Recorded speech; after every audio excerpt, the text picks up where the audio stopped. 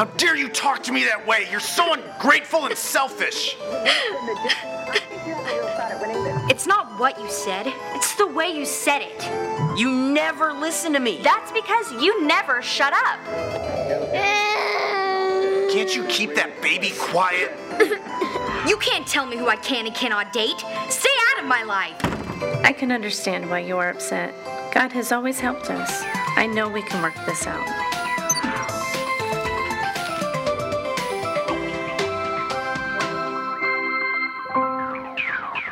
Hey, good morning.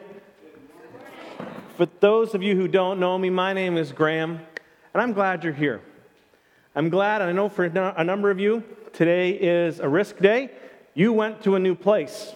You've never been here before. You don't know what to expect. You don't know what it's like, so thanks. Thanks for taking the risk. Thanks for being brave like that, because I know it can be a challenge. It can make you feel awkward. And we were just at a wedding in London on the weekend, and I thought it was quite funny because my cousin, he was the father of the bride, and we were talking afterwards, and he owns a store in a town called Port Dover, and he had new people come into his store. And it's a smaller town, so he's really good with names and faces, and he goes, "Oh, you must be new." And they go, "Yeah, we're trying to get set up in our new place. We just moved here." And he goes, "Oh, where did you move from?" "Stouffville. Just came from Stouffville." And he goes, "Oh, that's amazing. My cousin is in Stouffville." Conversation's going fine. Then he says, "Yeah, he's a pastor at one of the churches." And conversation changes, right? How bad is it going to be? And they say, "Oh, really? Which church?" And he goes, "Well, do you know the old Baptist church on Main Street?" And the people's faces light back up, and they say, "Yes, we do know that place. Into one or something like that. They did better than most people who live in this town with our name." They actually got it right. It's not 2 for 1, it's into one. And they said, "Yeah, we know it. They've been doing an incredible job. We watched how that place changed. They've really breathed new life into it. It's looking great. Your fame goes beyond what you thought. Your reputation is being spread. What you are a part of is gaining awareness. The Spirit of God is working through us. We're establishing a place where the kingdom of God is present, and we're going to expand from there, and people notice. And they don't just notice, wow, there's preaching. What a rarity in church. They notice what we were doing to their community, and they saw the church as part of the community. That was a good thing, and not just as a waste of space. And you've been part of that, and that's part of what your offering is going to as we reach out to this community, both in trying to revitalize, but to re-spiritualize as well. And so that's what we're doing. That's what we're part of here. So well done on you, because you are the ones who are making that happen. So, yeah, oh, well, who doesn't deserve applause if it's you, right? Give yourself applause. We're in the third week of a series that we've been doing, and we've called it Bless This Home. So if you're just joining us, what we've been doing is we're taking some of the teachings of Jesus that have been recorded in the Gospel of Matthew in chapter 5. And that section, if you study it all, it has a label that gets put on it, and that label is the Beatitudes. Okay, that's a section where Jesus gave us 8 different directions for who would be blessed, how to be blessed in that sort of a way. Or if we're really feeling a little bit more churchy, how to be blessed, right? Because that's a little bit churchier to say blessed than just blessed. Jesus, when he was teaching, he was talking to everybody. But what we're doing for the purpose of our study is that we're going to be trying to apply these Beatitudes into our homes and not just everything out there. So bless this home. That's what we're going for. So, because honestly, and this is not criticism, this is just evaluation, so many homes are not as blessed as I believe that God would like them to be. In the first week, we looked at the Beatitude, "Blessed are those who hunger and thirst for righteousness, for they will be filled." And last time, we looked at the very powerful words, "Blessed are the pure in heart, for they will see God." Part 4, next week, in this series that we're trying to deal with families, preparing in advance for families, if you don't have one yet, how to work within your family, if you are in your own. Next week will be, blessed are those who are persecuted for righteousness' sake, for theirs is the kingdom of God. Today what we're going to do is talk about peace in the home. Because honestly, so many of our homes are not characterized as homes of peace. Instead, if you look at our homes, you would have to say that they're characterized by conflict, by tension, by strife, by stress. And I believe that God has something way better for us, that He wants us to have our homes characterized as homes of peace. So maybe some of you say right away, well, okay, you're talking to me. My home has got a lot of dysfunction in it, but it's not my fault. We all know what it's like to have a difficult family member. That's the reality. I think every family, if you look somewhere, maybe not in your own home, but in your extended family, everyone has a cuckoo, all right? A difficult to deal with person. I think it's a spiritual principle. And let me just help you to understand it.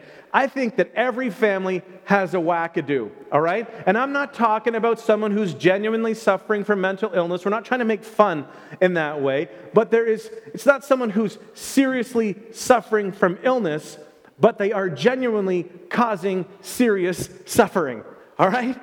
To those around them. So, can all of you say, somewhere in my family, there is an odd, difficult person? If that's in your family, raise up your hand, okay? Just raise them up. Now look around.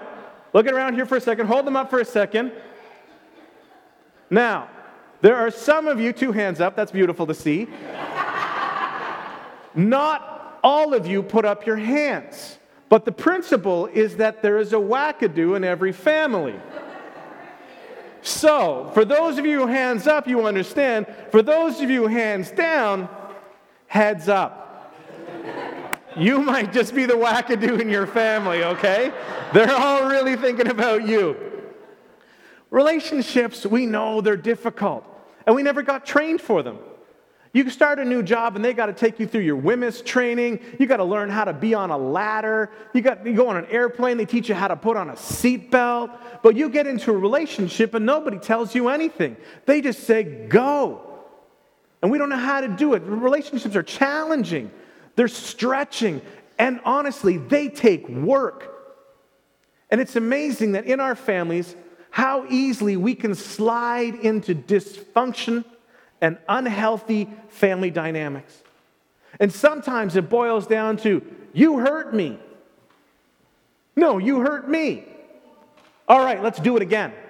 And we do it. That's the practice. I give you something, you give me something, and then we all seem to agree, let's start it again. Let's do some more.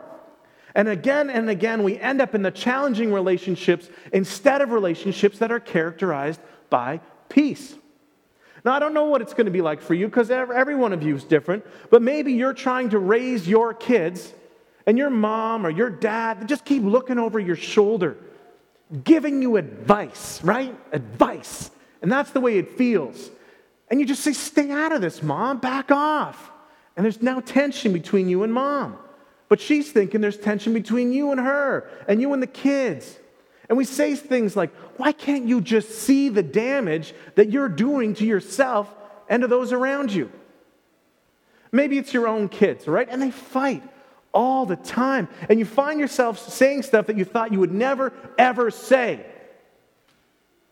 Don't make me pull this car over. Never thought you'd say it. Now it's coming out of your mouth. I'm going to count to 3. And you count to 3, and then you decide, well, now I'm going to count to 5. And we have a neighbor who said, I don't know what I'll do if they don't stop. I don't know what to do at the end. Maybe you just count to 40, and they're still fighting, and you say, okay, I'm going to go have a bath, and I'll come back a little bit later, and then we can talk, because the kids are still fighting. Maybe you're a teenager or a young adult, and you're thinking, my parents will just never, ever trust me. They are always breathing down my neck. They're so controlling. Maybe you're in a blended home, and you're trying to raise your kids, and you're trying to raise her kids, and you're trying to raise our kids, and there's exes involved, and you've got an incredibly complicated schedule that you've got to balance, and you wonder, how could there ever be peace with all these moving parts? Some of you might be at a place where you, to this day, have not forgiven your mom or your dad for something that happened years and years and years ago. Haven't forgiven, have not forgotten. It's still there. Today we're going to look at this beatitude, one of these things that Jesus taught us, and let's go into this. You can choose, right? But let's go in with the expectation that God is actually going to do healing in our hearts. Because if we don't go with that expectation, why are you here? If you don't think that God can make any difference at all, why do you care? You can stay where you are. You've already felt what that's like. Imagine something different. So that's why we're going to go to Jesus. We're going to go to Matthew chapter 5. So if you want to use your Bible, follow along there, follow along up here, do what you need to do. Starting in verse 9. Blessed or blessed are the peacemakers, for they will be called children of God. The Hebrew word for peace is what? Shalom. You hear this one all the time. It's shalom. And for years, the word shalom has become a well-known greeting. Like we might say, hey. A Jewish person would be more likely to say, shalom. It's like aloha in Hawaii. You say it when you come, you say it when you go. Aloha. And it's just a word sometimes. But the word in Hebrew has a much more significant meaning than what we often consider in the English language. The word peace, or shalom, it means more than just the absence of bad. It's not, I hope there's not currently war. It's not, I wish that you don't have hard times. Shalom really is the blessing that says, I wish you the highest good, which is obviously restored peace, restored relationship. When Jesus says, blessed are the peacemakers, he doesn't just mean, I hope I can get you 10 or 15 minutes of strife-free living. But I want you to have the highest good. Not a tolerable rate, the highest good. This is God's desire for you. And Jesus, when he said this, just like the other 7 Beatitudes, everyone listening is shocked. What? Why would he say that? Because what he's saying, these are a collection of very countercultural statements. Because everyone had been raised with the mindset, an eye for an eye, and a tooth for a tooth. You know, when somebody hits you, you hit them back. That's the way it's supposed to work. To this day, we struggle with this as a reality as individuals and as nations. What do? Someone steals something from you, you take something from them.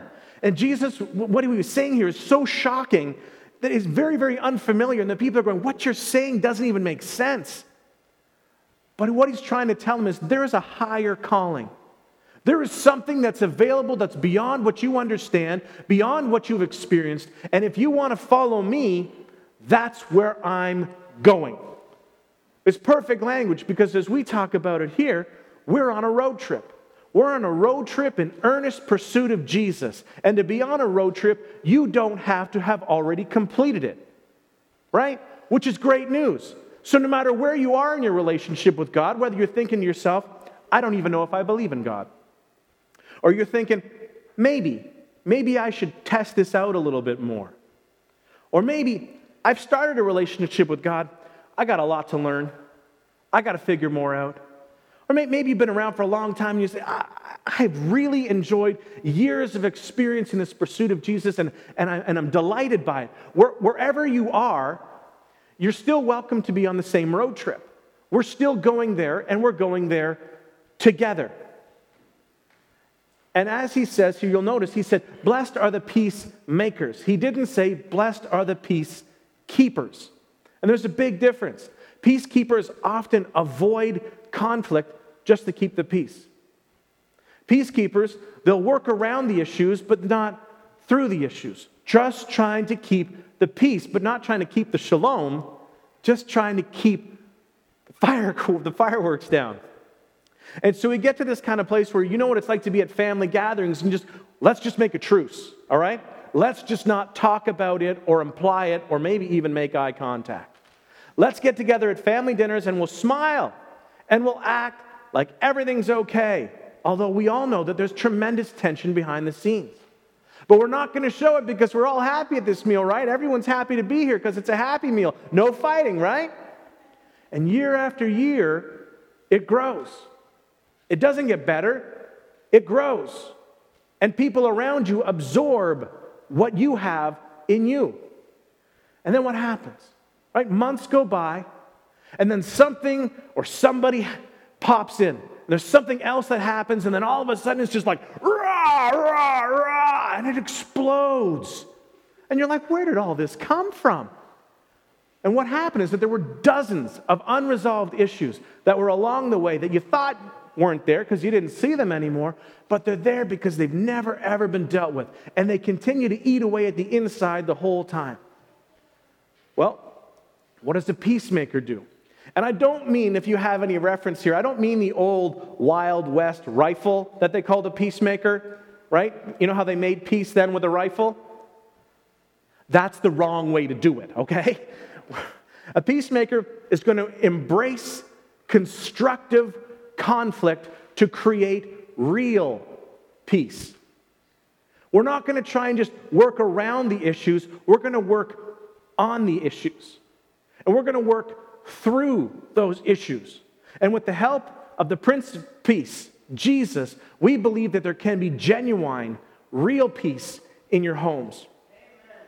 So Paul, the apostle, he writes a lot of letters. And so he wrote a letter to his friends people he was hoping to really get together with and work together with in a city called Rome. And so we call the letter that he wrote to the people in Rome, we call it Romans.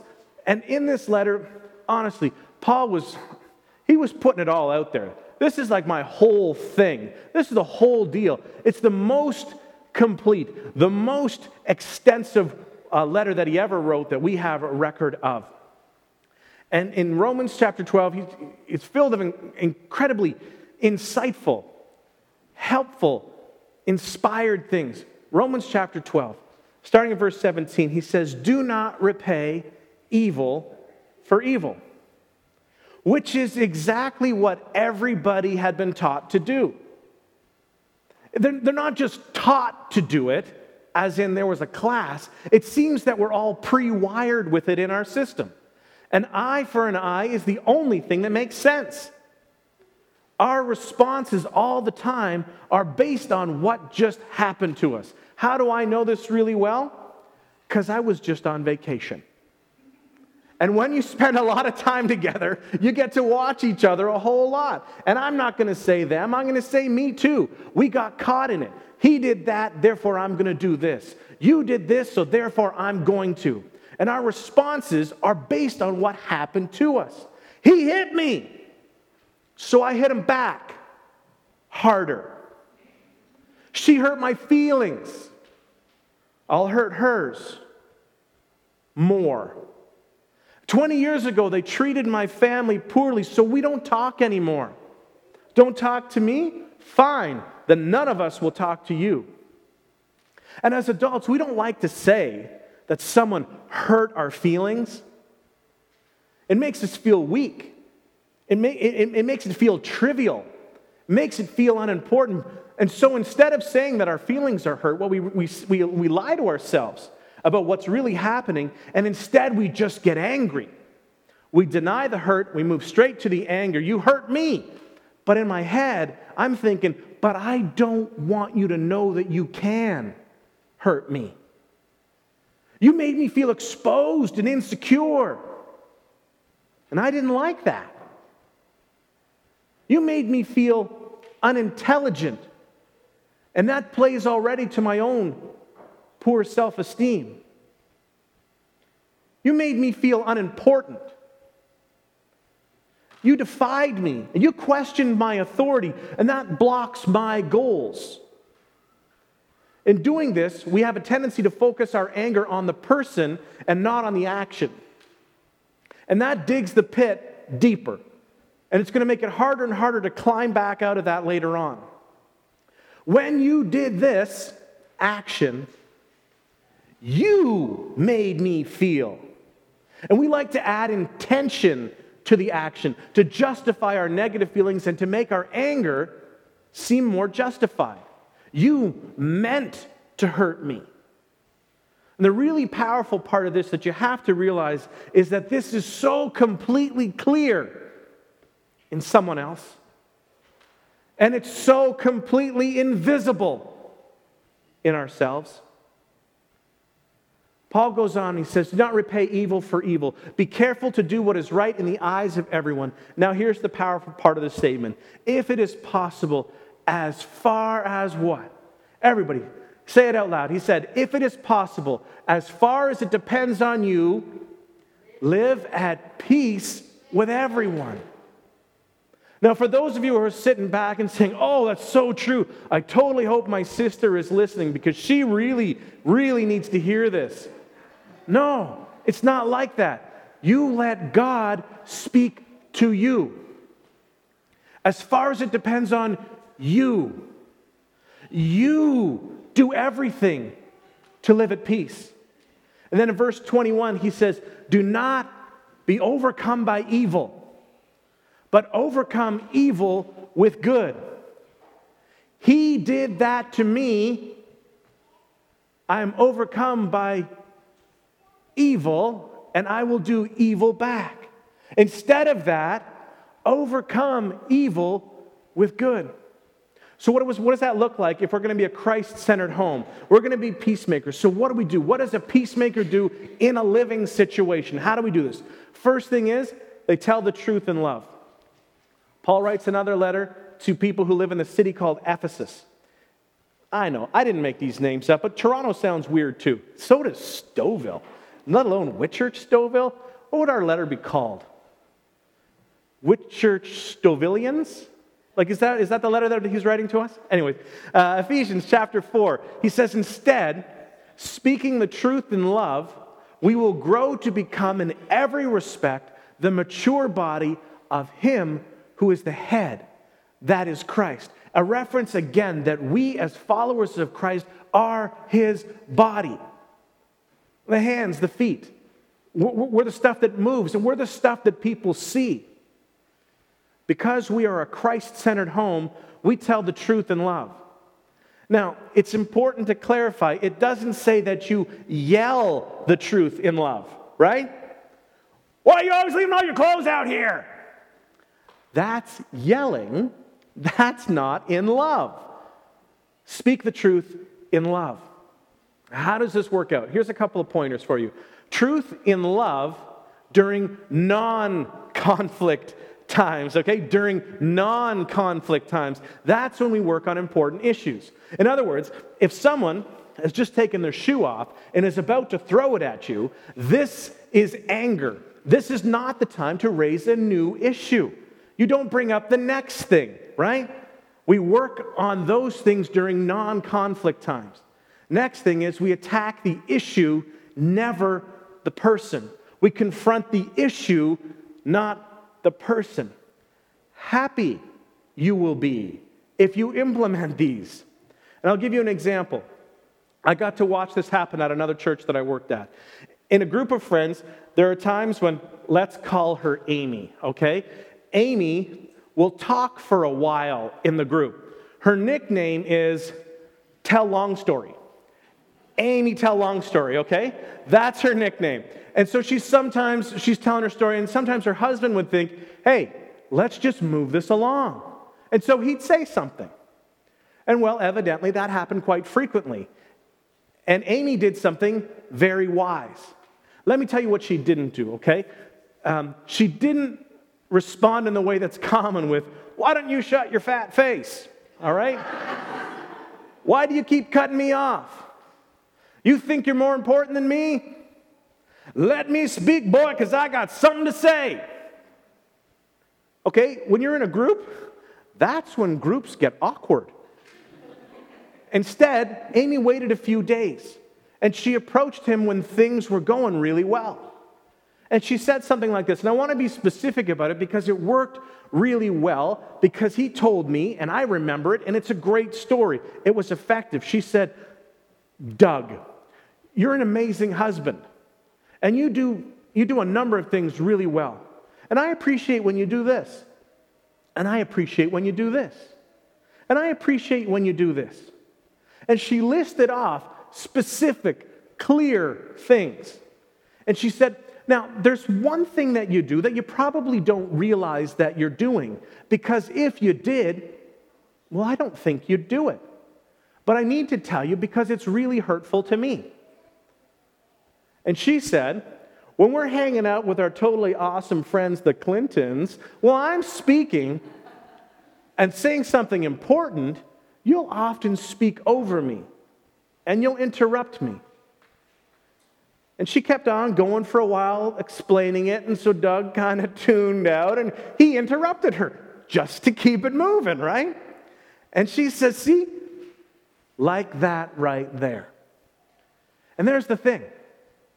It was very effective communication. She affirmed Doug. She didn't attack him. She gave him the benefit of the doubt. She explained very clearly how it made her feel. She said, I know you don't want to make me feel that way. And more importantly, communication happened because Amy was heard. It was much more effective than being in the middle of a fight and Amy bringing up, and another thing, I hate it when you always. That causes things to break down very, very quickly. Blessed are the peacemakers, for they will be called the children of God. The other thing that Amy didn't do was just to keep the peace and pretend like it never happened, to pretend like it wasn't an issue. She didn't just let Doug walk all over her and not bring it up. And as Christ-centered people, we tell the truth in love. We love them enough to work through the issues. Not around the issues, but through them. Here's some trial example statements that may be helpful to you, okay? When you don't listen to me, I don't feel like you value me. That's a statement. When this happens, this is how I feel. When you lie to me about something that's really insignificant, I find it difficult to trust you. This one probably doesn't apply to anyone here. When you continue to check your phone when we're together, kind of makes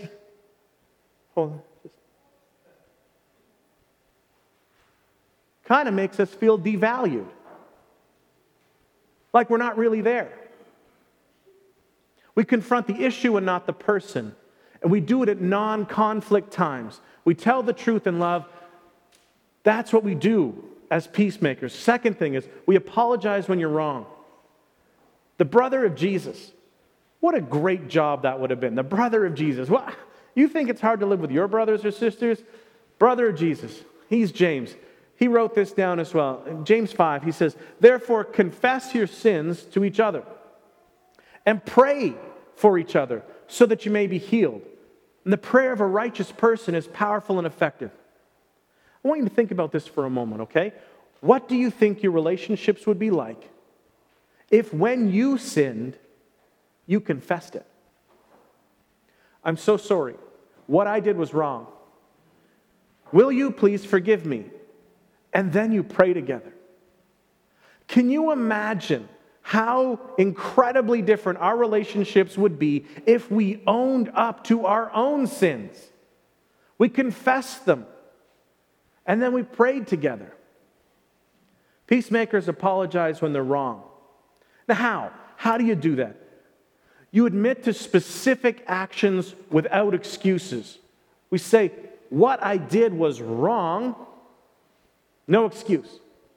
We apologize for specifics, No excuses, no blame implying, okay? So you don't say, yeah, well, if you had only, then I wouldn't have.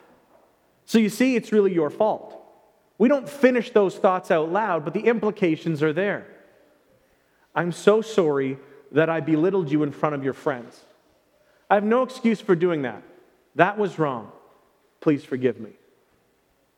I'm really sorry that I didn't consider you. I really should have called. It is late. I can see why you're so worried. Please forgive me. I'm sorry that I raised my voice at you like that. I was disrespectful. Please forgive me. I'm sorry that I dropped the cat off the roof to see if it would land on four legs. He did. Yay, Fluffy. But I shouldn't have done that. Okay, I was kind of joking about the last one. Kind of. So anyway, there's a big difference between, and don't miss this, between remorse and repentance. There's a really big difference. So often people stop with remorse and they say kind of like, well, I'm sorry I got caught. I'm sorry we're having this hard time. I'm so sorry that you got your feelings hurt. That might be remorse. Repentance is, I was wrong. I sinned. And the way our culture has worked with the fear of litigation, no one wants to take responsibility for anything. I was wrong. I'm sorry. Will you forgive me? And when you sin, don't stop with, I'm sorry. You may want to jot this down. I'm sorry is for mistakes. Will you forgive me is for sin. I'm sorry I left the toilet seat up. Mistake. Will you forgive me for deceiving you? That's sin. Don't just stop at I'm sorry, but when you've actually sinned, ask somebody, will you please forgive me? It feels foreign in the mouth. You don't want to say stuff like that. You don't want your pride to take a hit like that. But you do want your relationships to be awesome.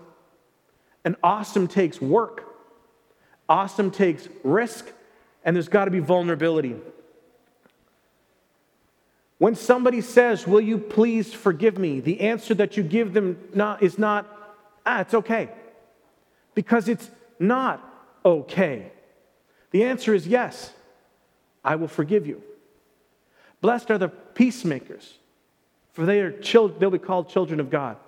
And this may be difficult. All right? I understand it's difficult. If it was easy, we'd have a lot better families, and we'd have a lot more peace. But we're not just a Christian family. We're not just going to be culturally Christian, self-identifying. We're not going to be just Christian in name only. We are Christ-centered in all that we do. And Christ calls us not to just wish for the absence of harm, but to work for the highest good.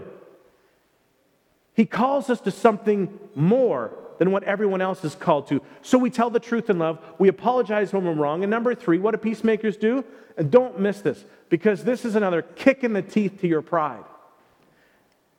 It says, I'm not stopping at good intentions. I'm going for transformation in me and for transformation in you. That's what I'm committed to. And because of that level of commitment, I'm willing to risk and do what's hard. Peacemakers forgive and let go. They forgive and let go. And let me just walk into this gently for a moment. Because at this point, I know that there's a lot of you. There is a tremendous amount of pain. And some of you right now may be thinking, well, you got your little preacher life, you got your little preacher problems, but in the real world, you don't have any idea what I've been through. You have no idea what it's like to be me. And I just want to say that's true. I may not have been through what you've been through, but I do understand that betrayal is very difficult to forgive. I understand that. Some of you, your spouse betrayed you. Committed adultery maybe multiple times. And you think, how can I forgive them? And I know that some of you, You've got someone that you trusted with everything in you, and they lied, and they deceived you, and they left you a really, really in a lousy place. And it's tremendously difficult to forgive. And I know that there are those of you, too many of you, who have had someone in your family, someone who should have protected you. And that person who should have protected you took advantage of you, and they abused you. And you say, how in the world do I forgive that? I don't even want to forgive. How do I forgive? And I'm not going to tell you that it's easy, but I am going to tell you that it's doable and that it has been done. And it's incredibly important for a Christ-centered home. The Apostle Paul gives us a little direction. If we look in his letter to the people who lived in Colossians, go to chapter 3. It says, bear with each other and forgive one another, if any of you has a grievance against someone. Now, how do we do that with something that seems unforgivable? Paul says we do it this way. We forgive as the Lord forgave you. Has the Lord Jesus forgiven you of a lot of sin? And I don't know about you, but I can tell you that He's forgiven of me a lot. Has the Lord forgiven you freely even though you did not deserve it and could not earn it? That's the path. That's how we are called to forgive.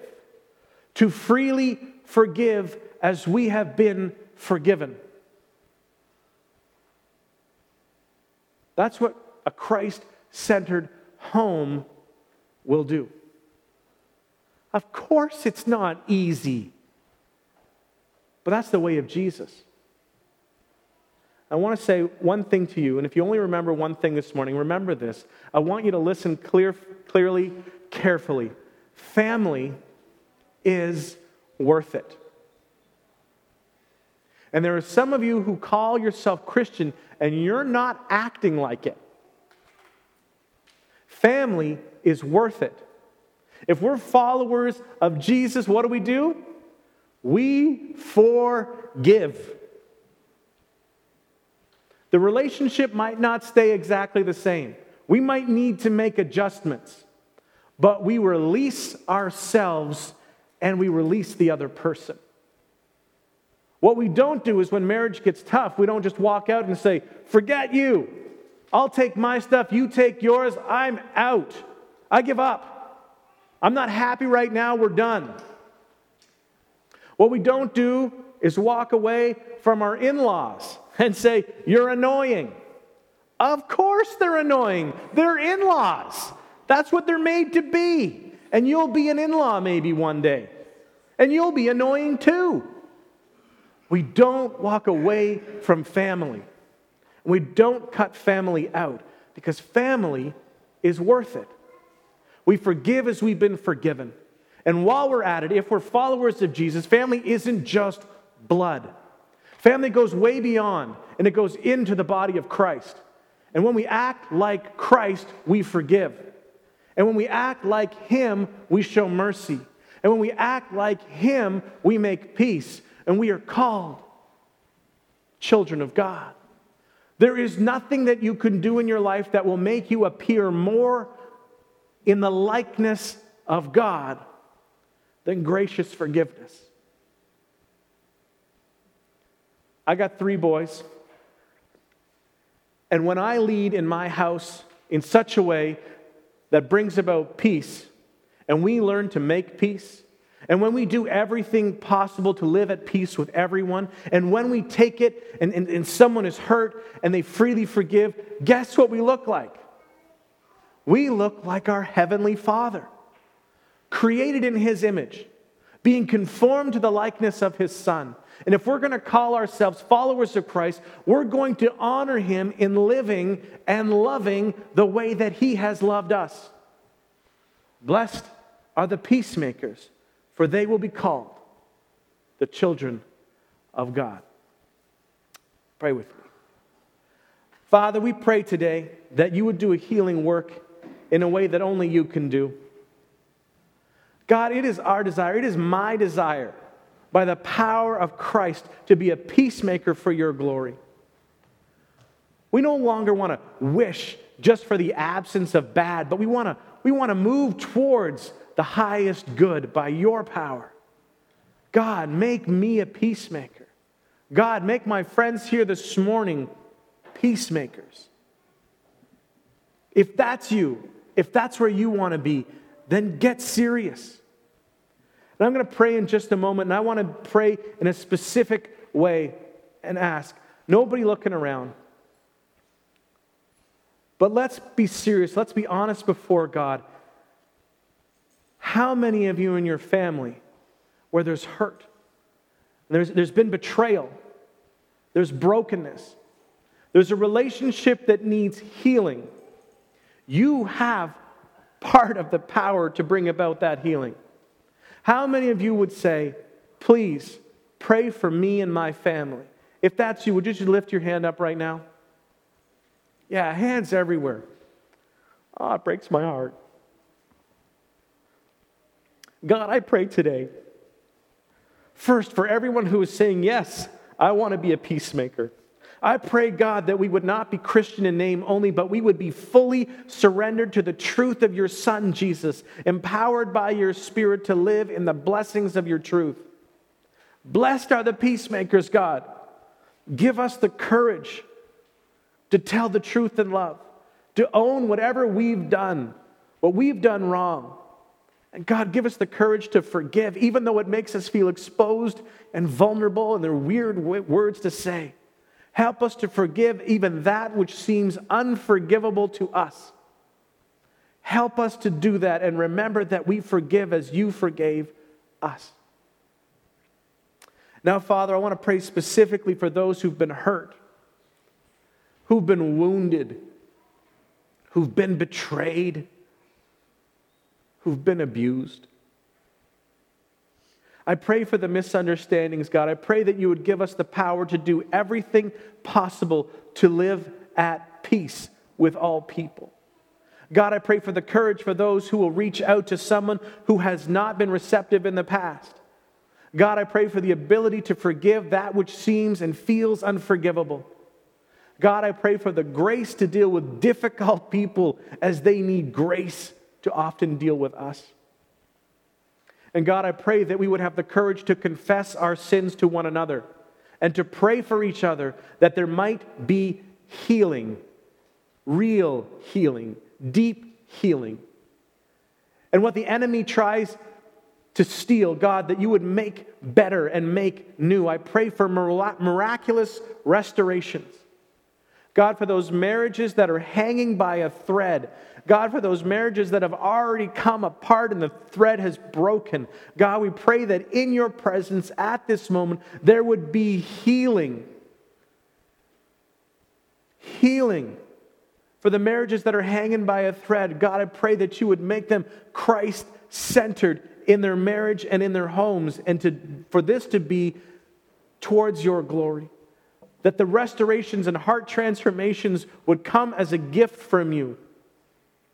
God, heal parent and children relationships, sibling and extended family, cousin relationships. We pray, God, that in your presence, your Holy Spirit would bring healing where there has been hurt. None of us has gone forward hurt-free. Meet us today where we need to be met. Holy Spirit, fill us, re-energize us, and restore us that we might be able to live as peacemakers. And where we go, we will make this world better. That we might be able to leave today saying that the world will be different and better because I served Jesus. I obeyed Jesus today. God, help us to see as you see, that we might freely be able to do as you say. Thanks for meeting with us today in Jesus' name. Amen. Finally, brethren, be perfect. Be of good comfort. Be of one mind.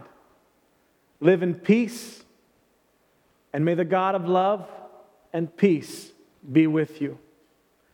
Be blessed in the name of the Father, the Son, and the Holy Spirit. You may be seated. Yeah, it's better when you're here. It's better when we're together. And I'm convinced that the more we connect, the better that it gets. So I want to remind you and I want to send you out today. I don't want to just have you disappear. You got the message at the beginning. I'm going to give you the same message at the end. You are the church. Where you go, the church goes. Where you go, the body of Christ goes. So take that Spirit, that Holy Spirit that we have asked to fill you and to be around you, to be in the atmosphere. Take that peacemaking Spirit with you as you go and transform this world and bring it into conformity with the likeness of Christ. Expand the kingdom of God by the way that you will choose to be and to relate. Because we are Christ-centered. We are Spirit-empowered. And we are mission-focused. And our mission, everyone, everywhere, all the time. Thanks for being with us today. It was great. It was really nice to have you here.